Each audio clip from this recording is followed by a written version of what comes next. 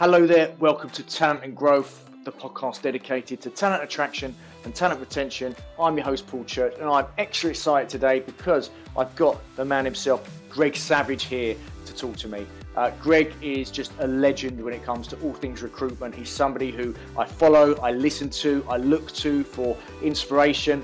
And today we're talking through his 12 crucial tips for recruiters to be successful in 2023. And I've actually added on a little bit of a reframing on the talent acquisition side, so it's applicable for all of us. It's a great combo with just an absolute legend. So I'll get straight into it. Here's the man himself, Greg. Greg Savage, it is a pleasure to have you back on Talent and Growth. How are we doing this evening for you? How are you doing? Top form, thank you very much. It's a very sunny, quite warm day. I'd say it probably hit 30 degrees in Sydney today, cooling down now. So all very good. How are things with you? We're about 0 degrees here in the UK as I speak. We just hit another small cold snap, but apart from that, I'm good. Thank you. And look, I think a lot of the audience today are going to know who you are, but for the couple who may not, do you mind just giving us a quick introduction to who you are and what you do? I'm sure there's a few who don't. Actually, I'm going to be in the UK in about 3 or 4 weeks, so hopefully warm up a bit by then. But yes, I'm what you might call, if you want to be generous, a recruiting veteran. It's actually 44 years. I started in recruitment in January 1980. And so I've been in recruitment all that time, never left the industry.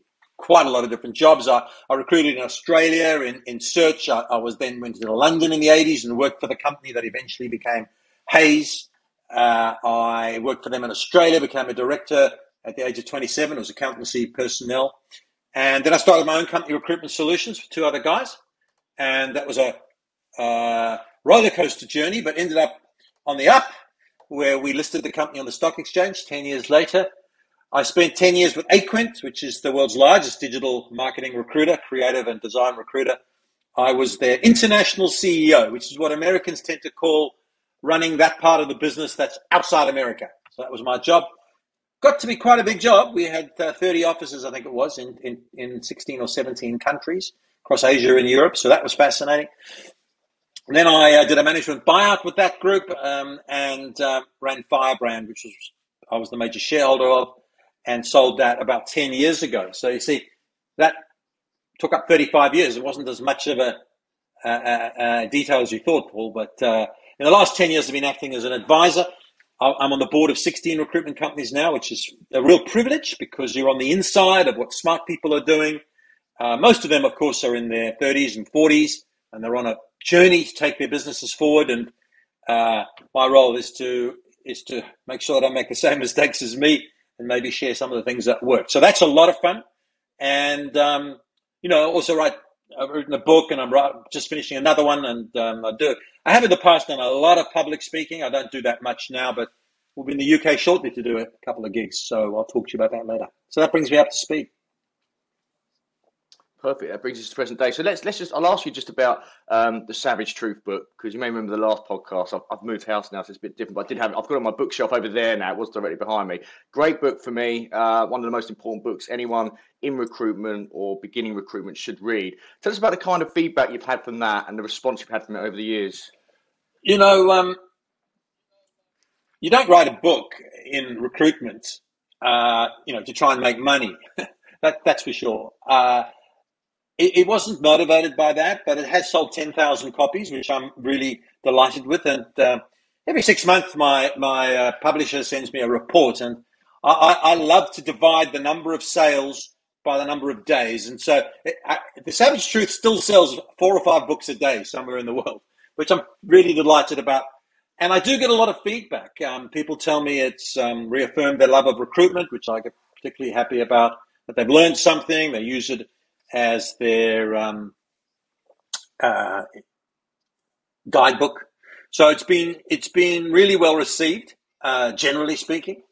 I did have someone say it sounds like a typical baby boomer, and someone said that it was self-aggrandizing. So there are critics, which is fair enough. But in the most part, it's been well received. And I really like that because I am fortunate to have been in this industry for so long and to have done so many things and to have made so many mistakes and to work with so many brilliant people. And it's great to share that story. It's all documented there. And it seems to have helped. And that was my goal with that book. It was to, it's like I've done a lot of things. I've learned a lot. People ask me a lot of questions. I'm going to write it all down and hopefully it'll help someone. And it seems to have done that. So that's how it's got. It's happened. There's a degree in recruitment now. There's actually 2 in the world. You might be interested. One's in Dublin in the university there, recruitment, Bachelor of Commerce majoring in recruitment. And The Savage Truth is required reading. It's a textbook. Never thought that. I bet my university lecturers would be aghast to think something I'd written was now a text. And there's a degree in Australia, by the way. So there are 2 degrees that I'm aware of in the world to become a recruiter, which just shows how much the industry has evolved. That's amazing. That's great. I didn't realise that your book's part of a curriculum somewhere. That's fantastic. And I think what one thing I loved about reading the Savage Truth book, and obviously you tell us about your new one in a bit, but the Savage Truth was that in your tenure you've seen so much, and it's so much changes, but so much stays the same, doesn't it? Well, that's true. The big trick is, which I don't for a minute pretend I've mastered, to work out which bits you need to evolve. And which bits you need to hold on to and treasure. For what it's worth, obviously, I've been around so long that I was recruiting 16 years before the internet was invented. Can you believe that? 6 years before the fax machine was invented. Now, those things, when they came along, were predicted to smash recruitment agencies. They didn't. LinkedIn came along. Job boards are going to kill us. Who'd use a recruitment agency when you could connect with people on this wonderful thing called a job board? Social media, and now, of course, AI and chat GPT, etc. And they all do play a part. But, for example, for what it's worth, and my new book is actually built on this theme, is that the one part that hasn't been affected by technology is the human influencing skills, the consulting skills, that part of recruitment. And that part of recruitment is now becoming ever increasingly important. And even ChatGPT, which we're all trying to get our heads around, you've got to remember that all that can do is repeat what it has picked up on the internet. And that's very powerful, don't get me wrong. It's incredibly powerful, and it'll affect a lot of things that we write. But it's going to actually dumb down some parts of recruitment and make it less authentic. So the part of recruitment where you're really offering valuable advice based on expertise and insights, that's incredibly valuable. So I think that's the magic sort of formula, just to work out. And I remember, I know I got a lot of things wrong, but I remember when social media came along, about 2010, in my murky way, at that time people were saying, oh, it's ridiculous, it's for teenage girls to put pictures of their breakfast on, it's not a real thing. And I realized it was going to impact us. I didn't know how. So I started blogging and started training up people on LinkedIn. It seems old hat now, but in 2010, we actually got on Twitter because a lot of design and creative people were there. And I realized that, building a brand was important. Now that has held me in good stead, right? I'm going to go to London shortly. I'm going to go talk there. And a lot of people will turn up. Not because I'm very good or very clever, but because I'm well known in a niche, which is all about branding. And recruiters, for example, that is something recruiters need to learn. A lot of them have not done that, but you should be excellent on building your online brand, actually. And you also should, once that online brand has converted into a meeting or a phone call or a VC or something, be excellent at the influencing skills. So it's that marriage of art and science that is the actual formula for recruitment. And it's a beautiful thing because it means that it's a highly sophisticated blend. And that's why I laugh when I hear people saying recruitment's not rocket science. And even people in recruitment say that. It's a stupid fucking thing to say. Because what it says is it's easy. But if it was that easy, Paul, then why do 80% of the people that enter recruitment not last 2 years? It's very difficult. The thing about recruitment is that it's extremely easy to say and describe. It's very hard to do. So saying it's not rocket science, particularly people in recruitment who say that. I know people on LinkedIn say it and critics of the industry say it, but they don't know what they're talking about for the most part. But in our industry, we shouldn't say that because it's very complex. And getting the blend of human skills and science, which is what recruitment is very hard to master. I'm sorry, you got me on one of my hobby horses there, so you got the full blast. No, I love it. Well, it ties into the topic today, I think, and I think look, this came about because I follow your content, and you know I'm a big fan of yours, and I saw your 12 crucial tips for recruiters for 2023, and I've made a career out of taking people's ideas and putting my own spin on them, and then putting my own stuff out, and that's what I did. I created a newsletter around those 12 points and angled them directly at TA, and I did that because I think it's an easy angle, reframing, because so much of what you say is relevant for agency and TA. So what I'd like to do today, really, if that's all right, is go through those 12 crucial tips for recruiters. If you could give us a bit of context on those, I'll give a very short snippet as to how I think that they can be taken into account by TA as well. And hopefully, by the end of this podcast, everyone's a winner. Does that sound all right? Sounds good. And don't be ashamed of stealing other people's ideas. You didn't steal them. You asked me. But I think my brother, I heard him on a stage quoting Picasso, who said a good artist borrows and a great artist steals. So, yeah, that's fine. I say things now that people go, oh, that was clever. And I know I heard somebody else say it 30 years ago, but I don't let on, because you've got to pretend you figured it up yourself, right? So it's okay. Don't worry. We'll get into them. Good man. I have your blessing. Good. Right, let's go through it. So number one, crucial tip for recruiters, Greg. Over to you. Well, this is something that could get me going down a rabbit hole, but it stemmed from this whole banal, ridiculous conversation that we've been having for a year and a half about quiet quitting, which is unmitigated bullshit. There was no such trend. That phrase crawled its way out of the slimy swamp that is social media and was picked up by mainstream media and suddenly became a thing. And then you had experts giving speeches on it. Since the beginning of time, there have been people who go the extra mile at work, and there have been people who do the bare minimum. That is not a new trend.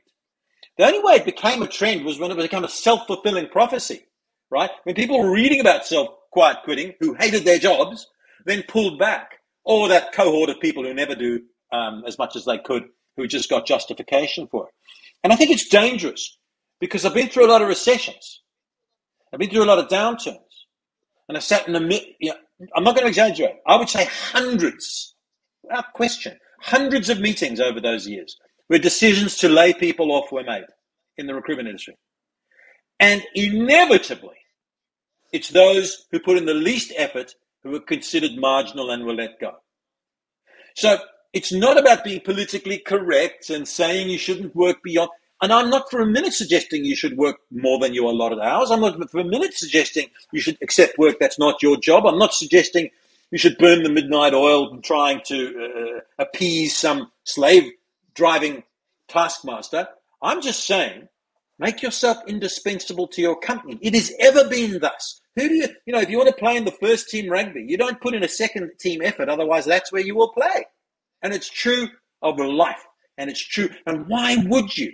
Why would you put in a low ball effort on your job when your job plays into your career and your career plays into your life and your happiness? It's the worst advice I've heard in 40 years, this quiet quitting. So I am not saying that you allow yourself to be exploited at all. I am saying that if we go into a downturn, a severe one, and we haven't done that yet, we can talk about that in a moment. If we go into a severe downturn and recruiters get laid off and you work on the talent acquisition side, that is happening already across the world. I tell you now that you will be on the wrong list if you've been following the quiet quitting mantra. So smart tactic that was. So I just don't think it's intelligent. I don't think it's smart. It's terrible advice. You actually, and not only you're not doing it to impress, but you make yourself indispensable. So you're good at your job, and you make yourself good at your job so you get the opportunities and you feel high self-esteem. You make yourself, you get those chances to shine. So it's really bad advice. And my tip is, always, but especially now, make yourself indispensable. And that means going the extra mile, learning new skills, being brave, not trying to shine just to impress some dude or person or boss, whatever, but for your own sake and for your own self-esteem. So that's the first tip, and I thought I might, get some of the loonies haranguing me because of that, but I didn't, because I think it's becoming self-evident that that is the case. Yeah, making yourself indispensable to the company. It's so important. I mean, an agency side, when I was in 2020, when I was working agency side, unfortunately, we had to let a lot of people go. Unfortunately, those people who were let go were the people who were purely focused on delivery, and actually, we were the people who were able to create business and win new business opportunities. They were the ones who were able to be kept. I think in TA.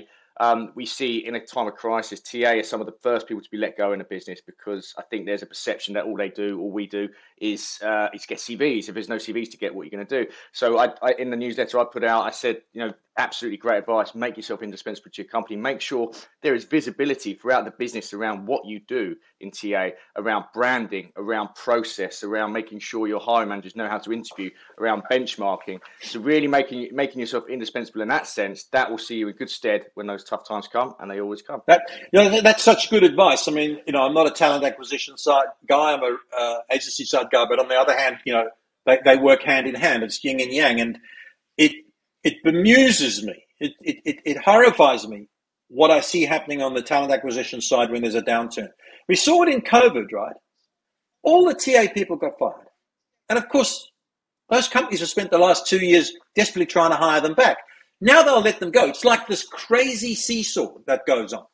And what you actually should be thinking, I'm not here to, we'll lecture the TA side, the management side of TA, because now is the time, if we go into a slowdown, that you can really take advantage to acquire great talent.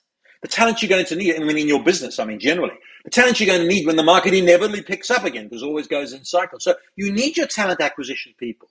It's going to be harder to recruit people because we're getting more people coming onto the market. That doesn't mean to say you're getting more people for the hard-to-fill jobs, because there's an underlying skill shortage generally. So a good talent acquisition person can make all the difference.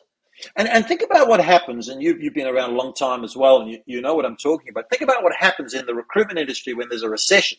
The very first group that gets fired, believe it or not, is in the big recruitment companies. Think about them, all those big names that we all know. They fire all those middle managers who are not involved in selling. All those people with jobs like customer service experience and all the rest of it. I'm not saying they're useless jobs, but they're seen as peripheral. They let them go. And then the next group is they let go everyone who's got less than a year's experience. So they do exactly what I'm predicting. They let go the people that they think are dispensable, who are not bringing value in that tough time. Now, I think they make a lot of mistakes for that thinking. And on the talent acquisition side, I think it's counterproductive to think just because we're not hiring lots of people that we don't need our talent acquisition, sowing the seeds and doing the work that's going to give us an advantage when hiring comes back. So I agree with you. I think it's very important. Fantastic. Number 2. Yeah, so now this is now switching the spotlight from all of us who are employed, so to speak, to the leadership. And remember, my blog is aimed mainly at recruitment agencies. And remember further that 80% of recruitment agencies in the world have less than 10 staff. And they're run by people who are no doubt very nice people, typically very good recruiters, but often not great people managers. And so the message is now is time to take a people are primary approach. So on the one hand, I'm recommending people make themselves visible, but on the other hand, I'm saying hand in glove with that. You need to get closer as a leader, as a manager, to your people than ever before. Don't make some silly mistake, some arrogant mistake to think because the wheel's turning and people have less options that now you can do as you wish management-wise. And I'm seeing it. I'm seeing my clients, that they are recruitment companies, they are saying that employers are now saying 4 days, 5 days back in the office, right? Now, that's a whole different discussion. But what that actually suggests is now we've got the power again. And that kind of thinking is a mistake because the best people will always have choice. So now is the time to re-recruit your staff. And what I mean by that is, this is quite an interesting development. The last 2 years, as we come out of COVID and things have come right for the recruitment industry and people are doing well and making a lot of money and all that, A lot of my clients have been shocked how some of their long-standing people who toughed it out during COVID have suddenly resigned for no discernible reason. Like Mary, she's resigning. She's been here 9 years. She's part of the furniture. We love her. But unfortunately, they've been spending so much time training and working with their new recruits that they haven't spent enough time with their deeply valued people, haven't showed them that they value.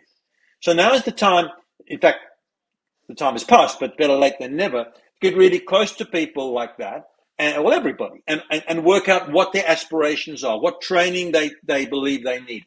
It's important to create an environment where people want to work and where they feel they're growing. That's the biggest tip I can give you. You know, coaching and training is retention. When people feel they are developing and learning new skills and getting more successful, they are much less likely to think about changing jobs. It's not a solve all, but it's much less likely. So I think, and just remember that even if we're going into a downturn, a good recruiter, in your case, a good talent acquisition person, will still have choice, and they will have long memories, and they will move. So people are primary, should be the mantra, certainly in recruitment industry that I work in, but I would think on the other side as well. I mean, it's so bemusing how a leadership who've just been through a period of 24 months where they could not hire recruiters will now put them on the back burner, treat them poorly, let them go. You don't have to be that smart to know that the wheel will turn again and you'll need them soon. Now, I know there's a commercial imperative and you've got to, right size your business, but I wouldn't cut too deep on the recruitment side because people who can attract and hire people are a key part of your armory, so to speak. Yeah, I think it's a really interesting point. And I think what I saw a lot of is, look, if you want to be one of those businesses say, well, everyone's got to be in the office all the time, then fine, I get it. And if you want to be one of those businesses say, yeah, flexible working, that's fine, go with that. But be consistent. Don't go with that power shift and follow where that power's taking you, because that's how you lose people, and that's how you lose credibility. And I see a lot of that firsthand and in other businesses that are in my network. For me, I took with the people of primary approach, I took it actually that the TA person who's on the ground can be and should be involved in retention. What I mean by that is, are they looking at the people in the company and seeing how happy they are and getting some really useful info, which the business leaders can then use to help make sure that the people are invested in their company moving forward. So it's this TA actually can and should have quite a role in the retention of the people in the business, because we all know it costs a lot more to lose somebody than it does to get someone new. So I think it was, for me, that was the angle I took on that one. Yeah, that makes a lot of sense. And I think you said something there that's really important. I actually think in recruitment, it would be better if people spent more time in the office for a lot of reasons, like training new people, etc. But that wasn't really what I was talking about. What I was talking about what you touched on. Don't use the shift in market conditions to now bully people and take advantage of the situation. That's really the point. People are primary. So you're quite right. You can't say, oh yeah, hey guys, you know how flexible we were when we needed you? Well, now we're not flexible. 5 days a week in the office. That's just going to smash your credibility, the trust, and they'll leave as soon as they get the chance. So that's really the points I'm making. Don't leverage people just because you can. People are primary in both our businesses that we do. It's all, yes, there's technology, but technology is clearly not sufficient on its own. So we need great people. So why would you alienate them at this time? Absolutely. Number 3. So, I call it brickwalling your current clients. Look, the thing is, it's a truism of a lot of recruitment agencies that, and they don't like to hear this. I don't like to hear it because I was guilty of it too. But we do often take our current clients for granted. If I had $1 for every time I heard a recruiter say, she's my client, she never uses anyone else, they only work with me, that kind of assumptions will bite you. And it was made worse by the frenetic boom after COVID, where jobs poured in the door. And jobs poured in the door, and clients needed us. And if we come up with a candidate, they'd pay our fee, and they wouldn't. Well, that may change. And you might, I often say to people, that's your client. When last did you see her face to face? Oh, I don't need to see her. She gives me all her work. That's it. That exactly is it. Because you haven't taken the opportunity to nurture the relationship, to get closer. And when the wheel turns, there's a good chance you'll lose that client. So now's the time to work out who your top 25 clients are. In my language, for TA, it's different, I imagine, but you'll have an angle on that, I'm sure. And say, right, let's get closer to them. What's happening in that company? What more can we do? How can we make ourselves more visible, more valuable? What insights can we provide? Have we met everybody? We've dealt with Bob Smith for a year and a half, but he's only one of 12 decision makers there. Why haven't we met them all? We don't need to meet them all, says dumb recruiter. Bob's got all the power. He gives us all the job. Well, it only takes Bob to resign, and it's good night, nurse. So, there is a lot of that sort of thinking, and it's actually time to get very close, because when the wheel turns, if it does, and it will eventually, we can talk about that later, and recruiters are short of jobs, they will all be hunting your clients. They're not doing it now. Well, they haven't been doing it now because they've been very busy. But when the wheel turns, they will have their boss saying, get on your phone, get out, get business. And if you're not close to your clients, they'll pick up some of that business. So it's a good time to get closer to your good clients. Yeah, I saw it so often. It's always blew my mind. You'd hear people who getting so much business from one particular client, but took it for granted. Oh no, they always give me the business. I was just thought, the right words said in the right time in the right way to the right person can change anything. So if that client of yours is one bad candidate from you, then next thing they know, they get a nice email from a new recruiter who's got this brand new candidate. Then guess what? They're going to be tempted. So you've got to be, I think, acting paranoid almost that your clients could always slip away. It's crazy, isn't it? It's so fascinating, because what you said is true. Every good recruiter who's been around a while can tell a story about the time they picked up a client via a fluke or winging one candidate in there, or meeting him on the bus or at the football match, and we got on well, and now he's my client. Well, don't you realize that can happen to you in reverse? That's the thing that I don't get, So, yeah, brick wall those clients, get close to them. Very simple, practical activities. First of all, go and see them, cup of coffee, go and see them. Second of all, have insights and things to offer them other than just candidates. Third of all, grow your leverage within the business. As I said before, you might know the one person, but there's four, like if you know the line manager, get to know talent acquisition. Recruiters are sometimes very, very blunt. I know the line manager. I don't need to know TA. Well, there's power shifts in organizations. People come and go. Anyone who's influential, you should go and meet them. So that when the day comes that your ally no longer has the power or is left or whatever, you've got 5 other allies. So that's the work that needs to be done. It's proactive. It's looking to the future. It doesn't bring you extra rewards in the short. Like a lot of recruiters, they may not say it, but they'll think, why would I do that? If I stay at my office and get more resumes out, I'll make more placements this month. True, maybe. But what about next month, next quarter, next year? That's the thinking we need. Absolutely. And for me, the shift of this one was easy for TA.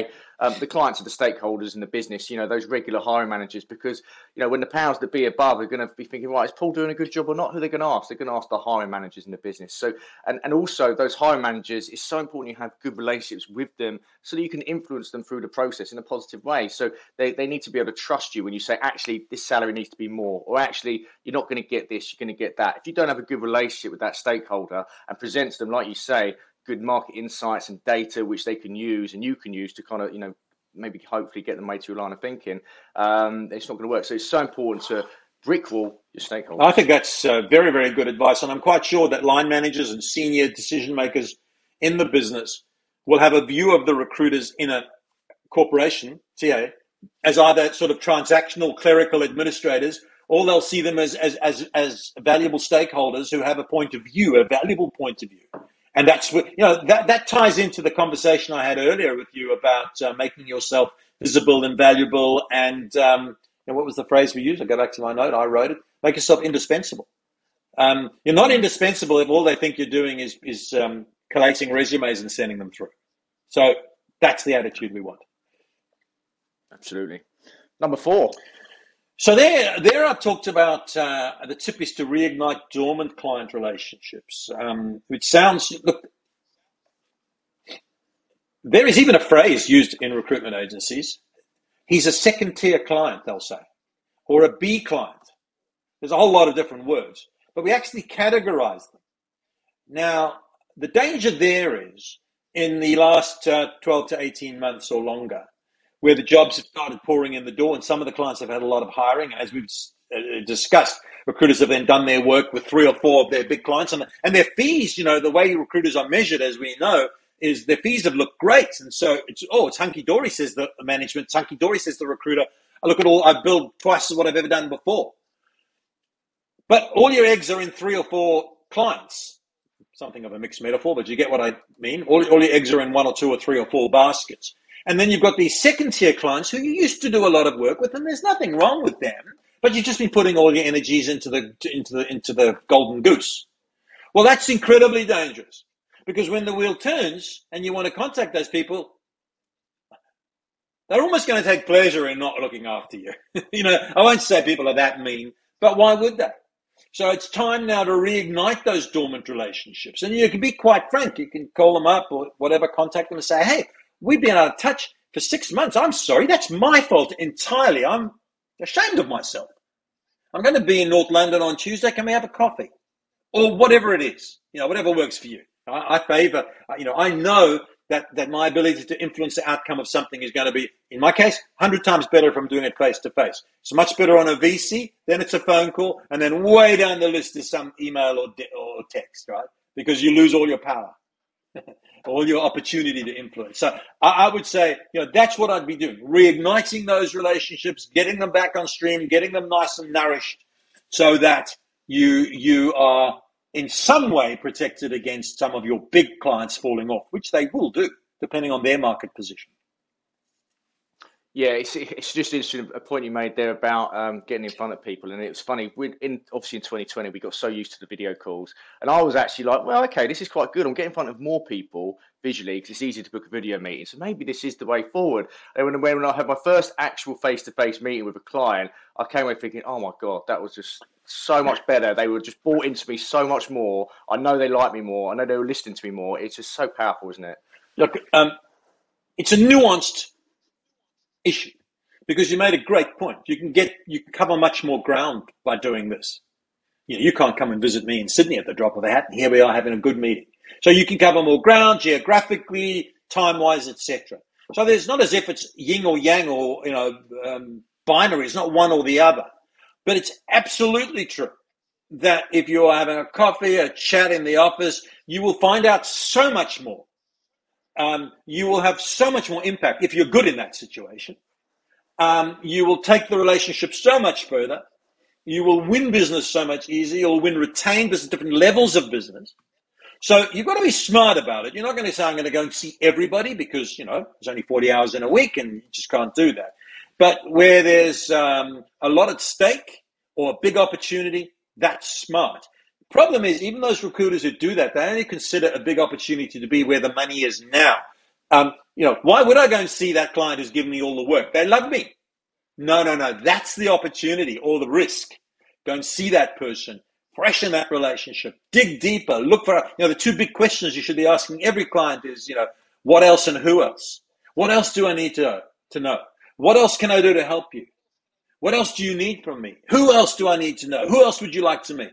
These are just the 2 basic sales questions that are much more likely to fly and to land and to resonate because you can say to somebody, who else should I meet in the organization? And they roll their eyes, look upwards and say, I don't think anybody. And there is somebody. And you say, come on, Bob, who should I know? Yeah, I'll introduce you to the HR person. And, that's what happens in human interaction. Huh? But it's not going to happen on a bloody telephone call, even though I love the telephone. Certainly not going to happen in email. And it's tougher in video, even though that's better than some of the other things.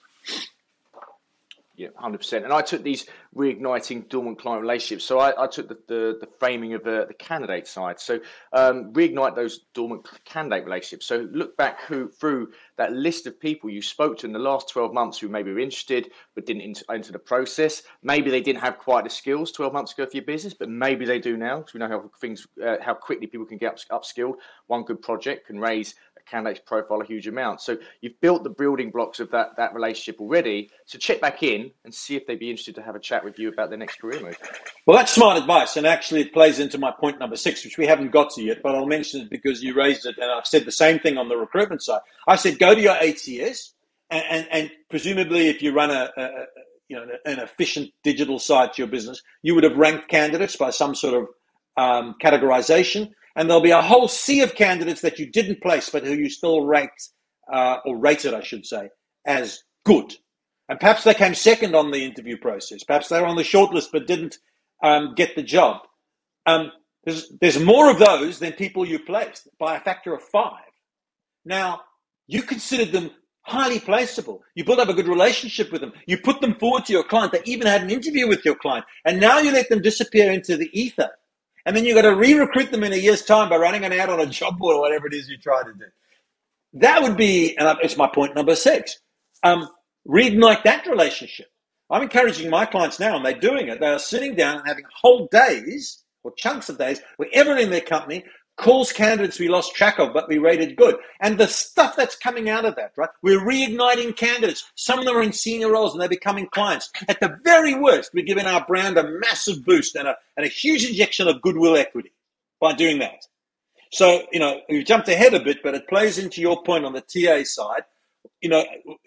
It's really a thought pattern that a candidate is a candidate for life, and we should work with them through their career cycle. And I've got recruiter friends, guy who I worked with for many, many years. He's just retired. He's 65. He's a recruiter for 45 years. He placed people 5 or 6 times in their career, literally. Accounts clerk, assistant accountant, qualified accountant, chief accountant, finance, and now he can walk into any boardroom in Sydney because half the people in there he's placed. Okay, took him 4 decades, but what a story. He doesn't have to re-recruit people all the time. He's got them on a journey. So, I wish there was more thinking like that, because recruitment is a career. But if it's a career, you've got to take a slightly longer term view than your billings this month. Yeah, 100%. And jumping forward to number 6, I suppose what I took from that on the TA side is how can we look at what we've got on our ATS and turn that into some data and feedback which we can present to our clients, because of course we'll talk about journeys, but the candidate experience journey is incredibly important. So can we look back and send a survey out, if we haven't already, to every candidate who's been involved in our process in the last 2 years to see if they had a good time with us, if they felt like it was an inclusive process, to feel like they came out of that process, whether we hired them or not, wanting to know more about our business or wanting to be a part of that, because we can then take that data and then either give our hiring managers a great big pat on the back, and TA of course as well, or we can use that data to influence a bit of a change in the business. Which we need to do. It's a constant improvement. And I used this phrase seesaw before, which is, that piece of equipment in a kid's playground. And it tends to, the metaphor is that in recruitment, we tend to, and it's about to happen now. Now, in COVID, we had no jobs. So it was all about, we fired 60% of the recruiters in the agencies, and it was all about business development and scrapping for every job. Candidates got no love at all. They were looking for jobs too, but they couldn't get a recruiter to return their call.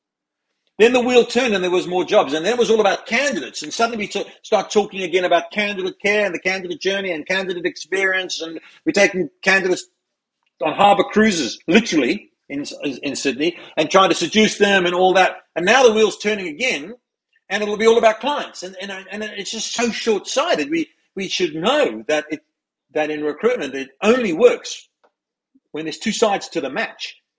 And that is our job, is to keep those 2 sides. And even if you take a purely commercial, hard-assed kind of money angle to it, even if that's your view, which to my mind would not make you a great recruiter, but even if you did do that, you should be smart enough to realize that even though there's a shortage of jobs now and candidates might become more freely available, that pendulum will swing the other way. So don't be silly, because they'll remember it. And it's true of talent acquisition. I mean, there's plenty, I can't speak for the UK, although I do go there a lot, but plenty of companies in Australia who during COVID, the way that, when I say companies, I mean hiring organizations, who the way they treated people led to, when the wheel turned, so many candidates saying, I'm not working there. I don't care how good the money is. I'm not working there. I saw how they treated people when times were tough, and that's who they are. And it cost them a lot, those companies. They couldn't hire for help, for love nor money, which they deserve. Absolutely agreed. Absolutely, yeah, absolutely. And if we jump back to number 5, of course, we were the point there was how to hone and refresh your sales approach. Let's talk through that. Well, there is a sad fact that which I think is going to hurt a lot of people, which is there are plenty of recruiters, and it's true of England too, the UK, I should say. I was in London in August last year. Went to go and see a lot of my clients. I spoke at a conference. I did a talk for the REC, and there were about 250 recruitment owners there. So I spoke to a lot of people. And it is true that there are a lot of recruiters who've got, say, 2 years experience in recruitment who came into our industry just at the time as it was taking off, as COVID sort of, when I say COVID waned, I mean not the actual disease, but the impact of lockdowns. When that sort of went away and things came back, jobs poured in, and they were trained very well on transacting those jobs, and they became very good at it. And then their numbers on the board look really good. But the truth of the matter is, those jobs came because of the brand of the organization or because their managers and leaders were fronting those clients. And they build a lot, but they actually don't. There are thousands of recruiters around the world today who consider themselves to be experienced, who have never done a client meeting in their lives. I'll tell you right now, they've never done a client meeting because jobs have been emailed in or brought in by somebody else. Now, when that shifts, they will not have any relationships, any skills to be able to engage in that way. And so when I say refresh your sales approach, I mean those hardcore experienced recruiters need to go back to reminding themselves how to make an outreach call, how to sell their service, how to sell their differentiators. Why would I use Greg rather than Paul's recruitment company? What have you got to offer, Greg? Oh, I'm a really good recruiter. I've been in the industry 10 years. That's meaningless. You have to be able to differentiate. You have to sell your differentiators in a way that's meaningful to the customer being client or candidate. What's in it for them? I've been in the industry 10 years, and that means I know how to judge a good UX designer. I've got networks of people that I can bring to the table. Those are differentiators. Now, if you sat down a lot of recruiters today and said, why would a client use you? They would have nothing to say or something bland to say. It can't sell. They couldn't conduct a client meeting. They wouldn't know what questions to ask. They wouldn't know how to close. They wouldn't know how to defend their fees and negotiate their fees. So that's when I say refresh your sales approach. Let's just get brushed up on all those competencies. It would, really, really assist you as and I don't right now, we've had a fall off in jobs across the world. I did a webinar last week with JobAdder, which is an ATS, and they did a survey of their thousands and thousands of clients who are recruitment companies and talent acquisition. And job orders coming in across the world have dropped in Australia, New Zealand, and the UK, and other places. They're the ones I was focusing on. They have dropped. There's less jobs around. Now, that has just mean it's gone from a boom to just good. It's not bad, but we don't know what's going to happen in the next 6 to 12 months.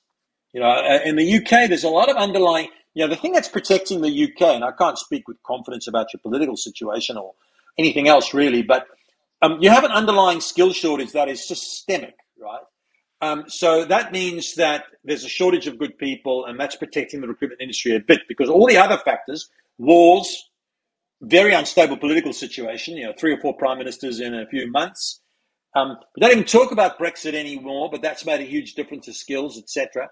Cost of living, interest rates, we've got all those things here too. All of those things point to an impending recession, but it hasn't actually happened.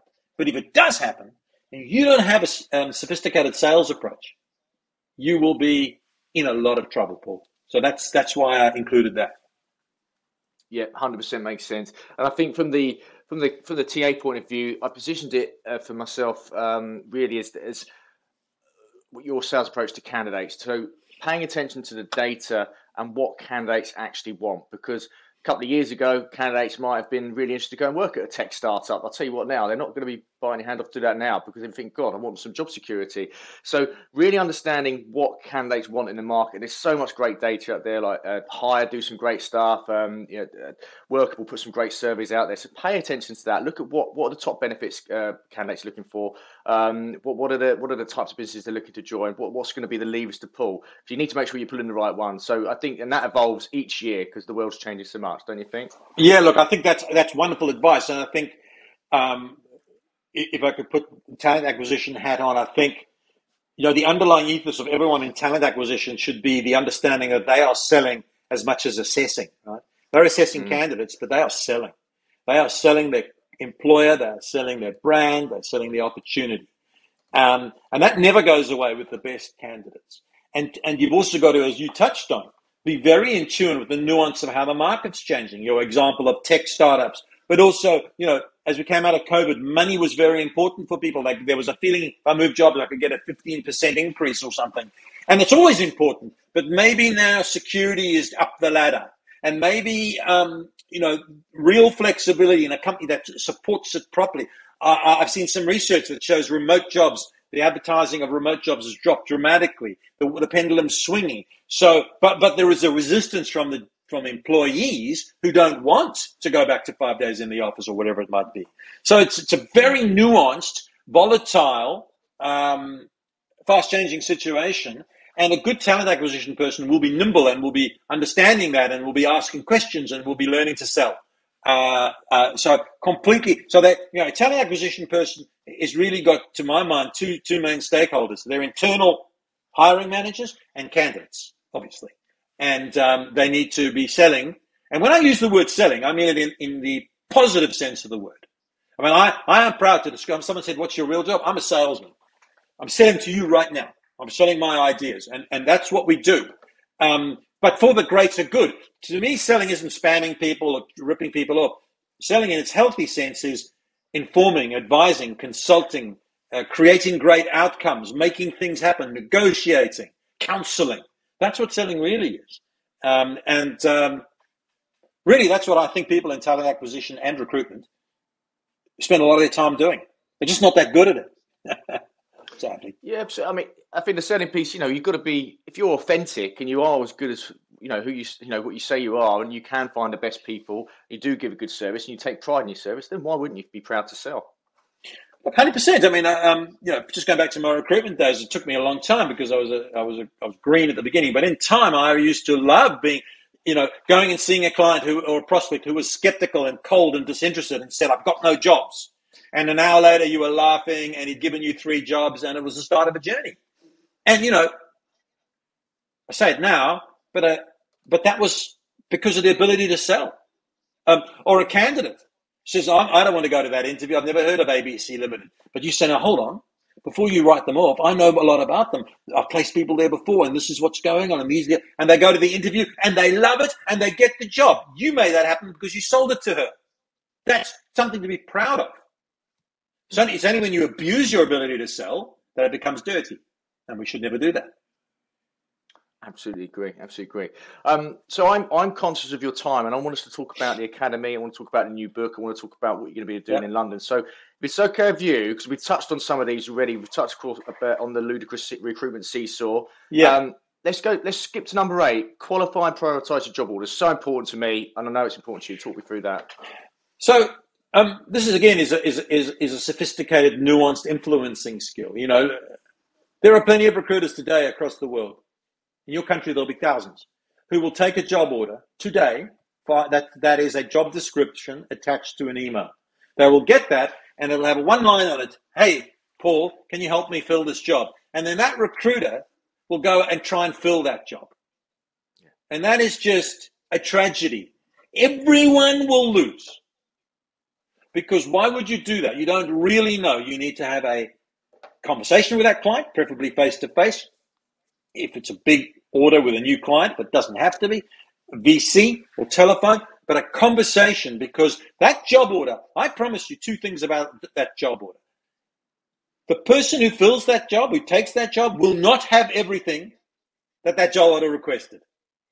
Secondly, I promise you, that with a qualified job order, that job order will change its requirements, because many, many times all that's happened is that the hiring manager has just dragged out last year or 5 years ago's job description and sent it out.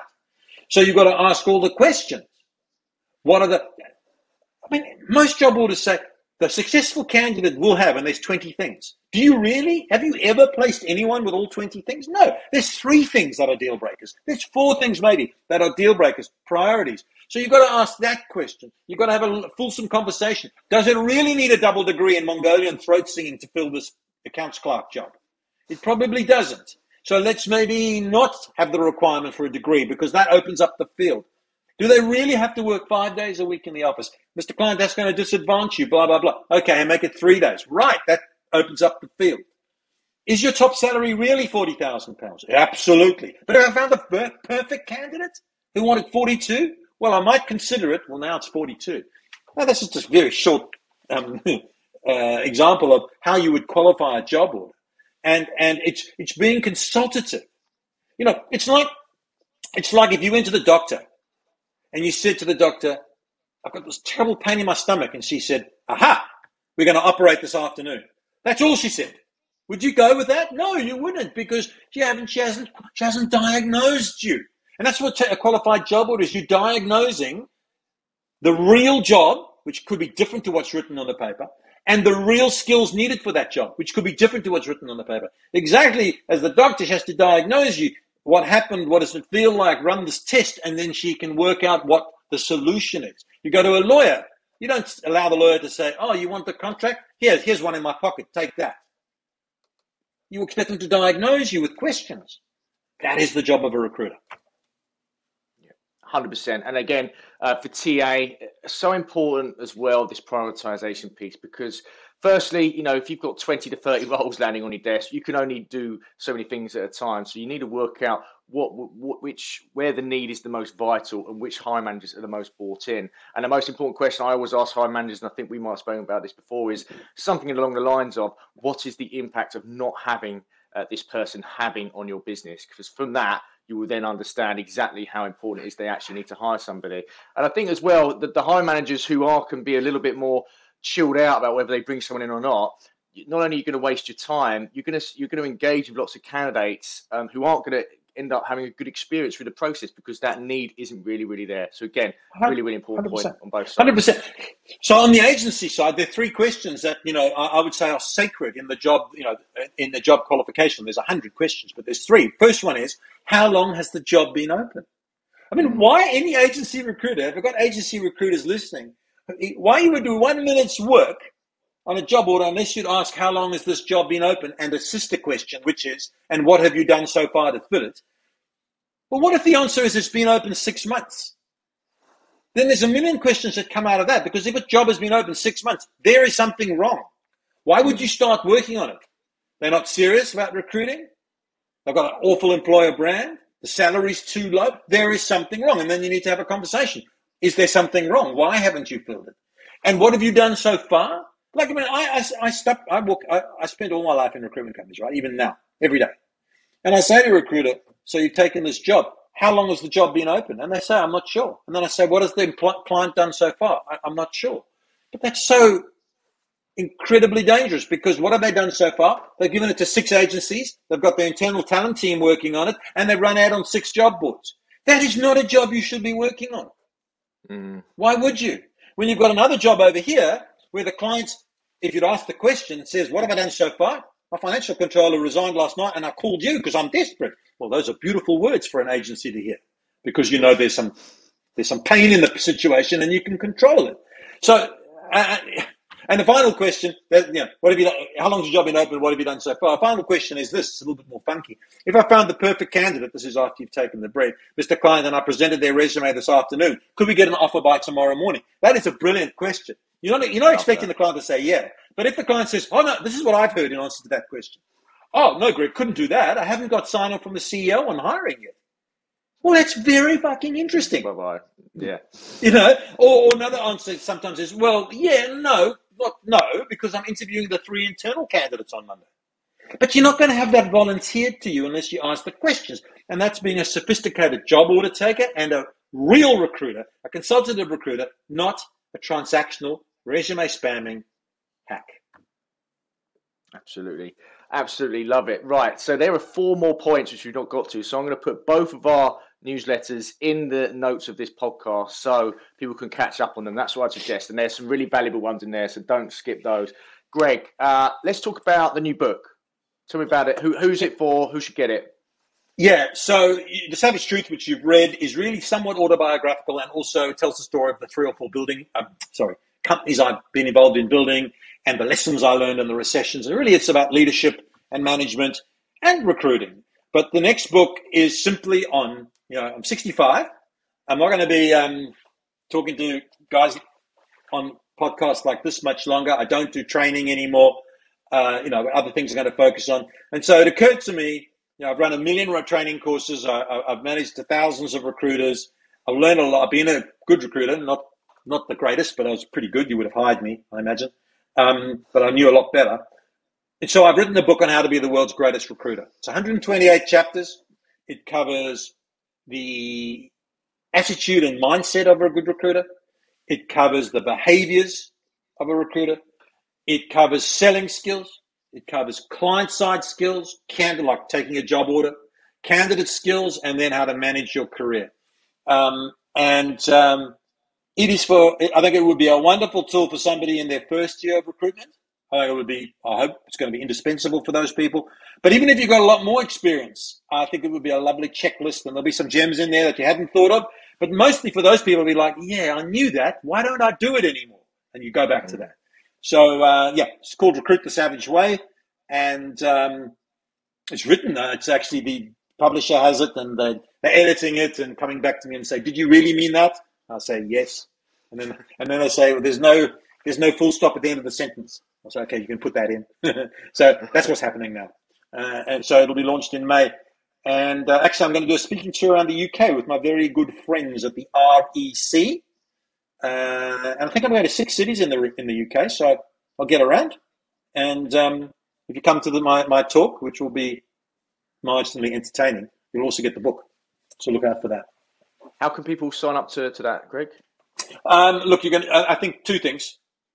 Sign up to my blog, thesavagetruth.com.au. No, it's called gregsavage.com.au is the address. It's called this. If you subscribe to my blog, you will get informed of that. But also keep an eye on the REC events page. But that's only in September because obviously I've timed it so that I can go to the Rugby World Cup in France straight after that, obviously.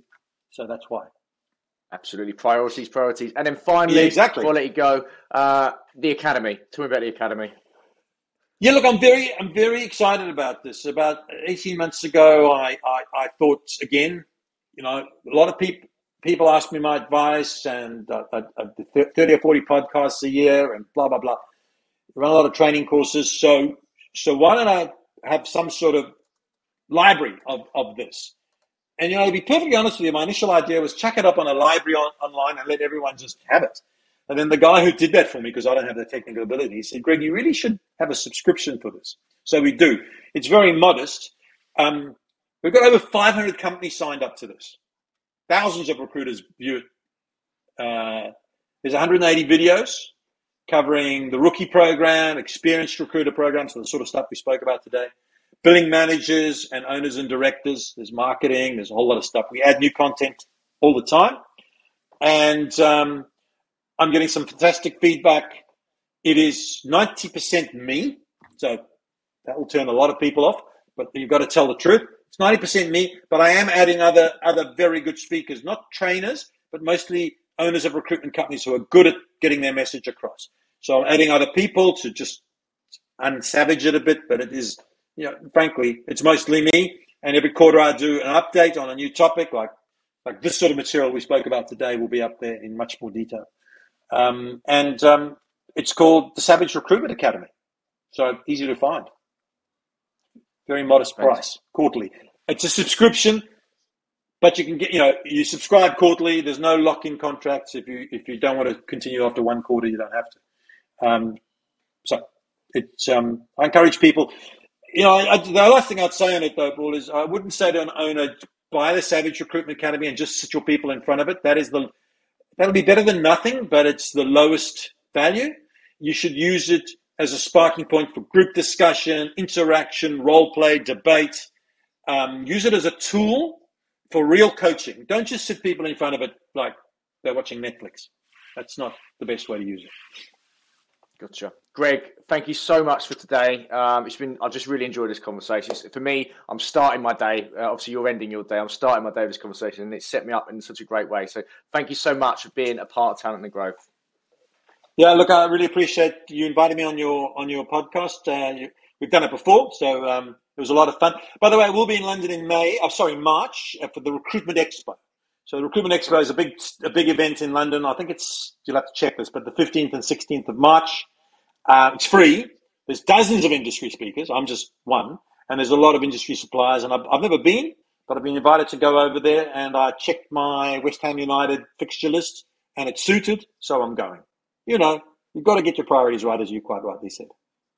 Thank you so much, Greg. Greg, have a fantastic evening, and thanks again for being a part of TNG. Thank you very much. Appreciate it. Thanks, mate.